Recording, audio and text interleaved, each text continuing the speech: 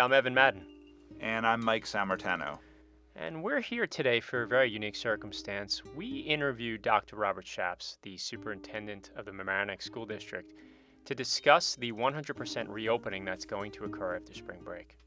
Let's take a listen to some of his thoughts on this complex and challenging situation that the district faces.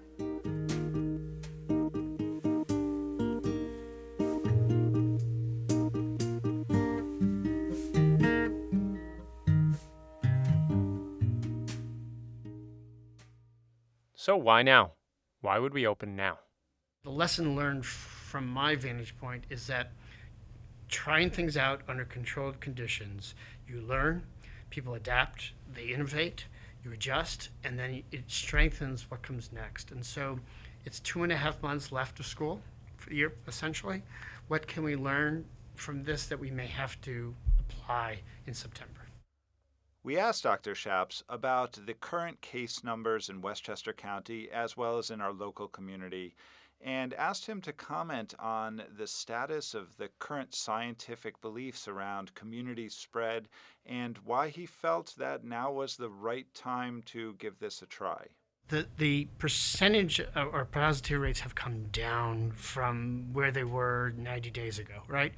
And if you look objectively of Westchester County, you would say that we're still hovering at the 5%, 4%, which on a national level is concerning. You know, look at the map of the states and you'll see that New York is still in elevated relative to that. So then that's just general statistics that you have to pay attention to. But then I look at the last 60 to 90 days in the school. In other words, I think I'm trying to separate out community spread, which is something we can't control, and what happens when students come into a building and adults come in, and what are the rates of transmission in students socializing together. One thing to consider is the numbers from last summer are almost identical to the numbers happening right now. So we wanted to figure out what makes right now the right time to open. We've noticed over the last month, or since we've come back even from the break, that our daily reporting of positive cases has drastically reduced. So where we were seeing even 6 weeks ago 10 cases, 12 cases, 18 cases, now we're seeing 1 case across 6 schools, no cases, in a day. And so something's changed. And I think one, with the vaccination program for educational professionals, I'm feeling at least encouraged by the fact that will the percentage of our district staff be protected, which is an advantage at least from being able to staff school.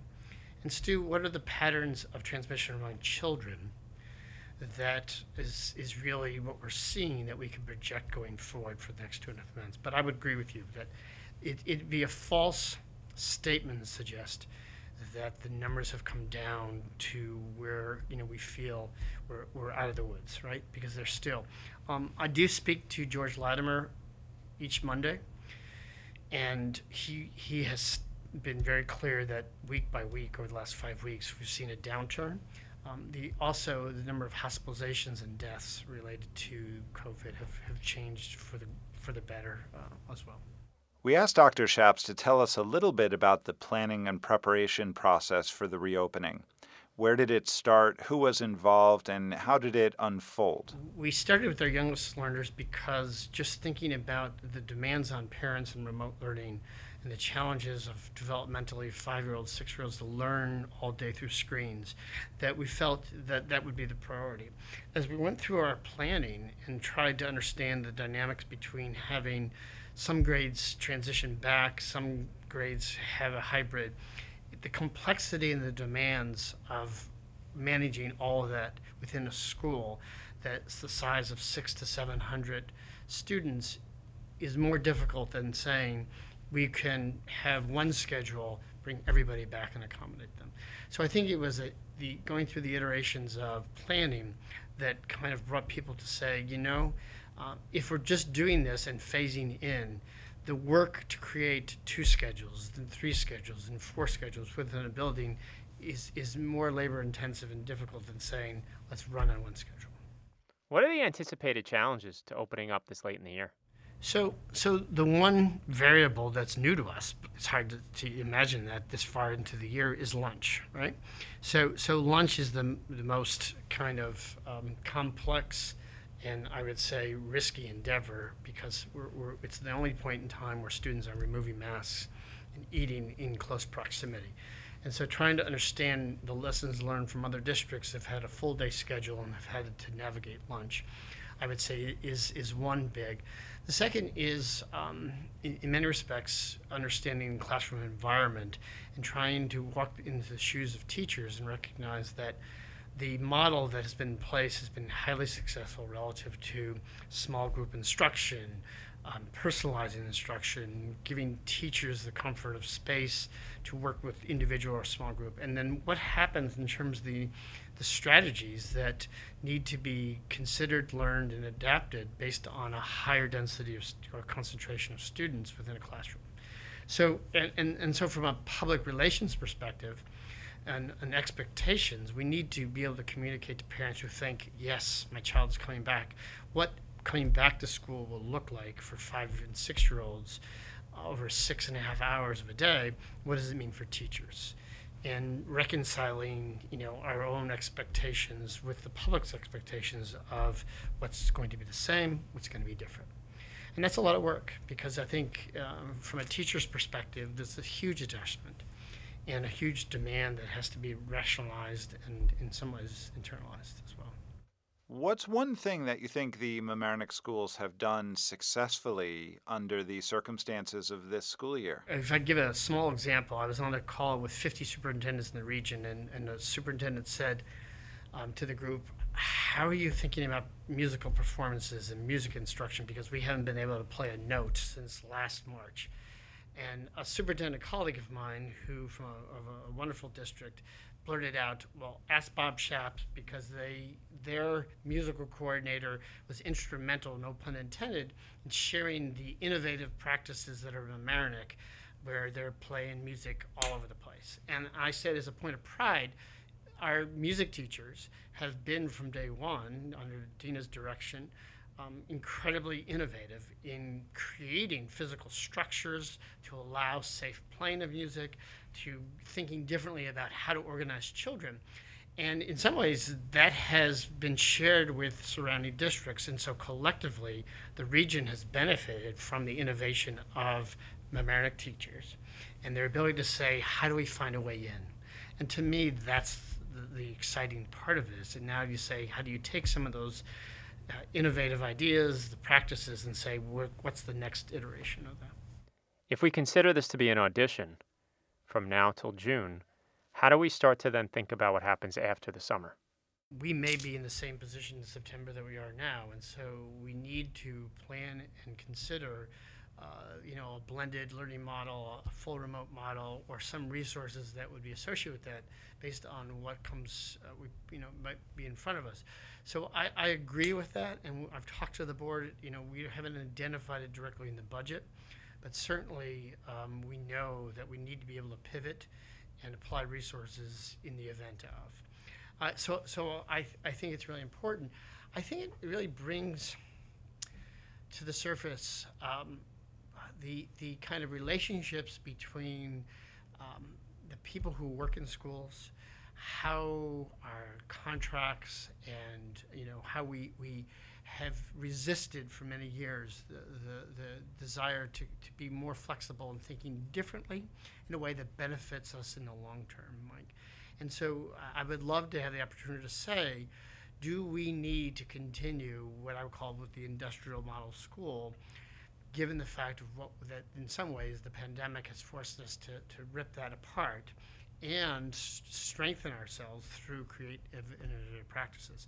So I would love for the opportunity to bring educators together, and I've had informal conversations with individuals to say, do you need to have at the high school level 5 different sections of the same class and operate those in a structure that is only in increments of 45 minutes? Could you think differently to say, my teaching load going to have a remote portion of my class, like university, that's online. I'm going to meet in small groups through the day. Or I'm going to bring everybody together at one moment, right? Depending upon what I want to accomplish, where I am at, and have the flexibility to not necessarily tied to what we've known for the last 150 years. And then how do you do it to scale, right? Because it's not just about one person, it's about all the moving parts. So we've learned so much and experimented with so many different things this year. Some very challenging, of course, but some really positive. We've had some great experiences, and teaching and learning has changed in a lot of really positive ways. What do you think the future holds, and how will things change when we get back to normal? Do you think everything will just kind of snap back into place where it was before the COVID days? It would be a shame if it does snap back to where we were. Only because, again, we need to acknowledge and recognize that this thing called school, right, that public education at least, is incredibly important to our society, to our nation's future. And now saying, how do we, like every other industry and every other place on this earth, evaluate where we are, evaluate how we can improve and create more opportunity and grow, as opposed to holding on to and kind of saying, out of fear, we need to just keep things the same, knowing that change is the only constant. We work with Dr. Sharon Ravitch, who has really created this flux pedagogy from the University of Pennsylvania. And her mantra is, as we all know, change is the new constant. So the idea of returning to regular, whatever regular was, it's never going to be regular. It's going to look different, it's going to feel different, and we need to adapt to that and accept it. We'll be better off for it. How does it feel to be a superintendent right now? And where do you draw your strength from? It's draining. I would say that in non-pandemic times, I worry about the safety of staff and students in different ways. The bus going up on a field trip and things like that. All the things that in our normal experiences in lives can go wrong. This is just completely a different level. To your point, I have a lot of responsibility around health and safety, and you need to look in the mirror and say that this is about people's lives and livelihood, and it can end in death, and so that is an incredible level of I would say responsibility that I will never compromise on.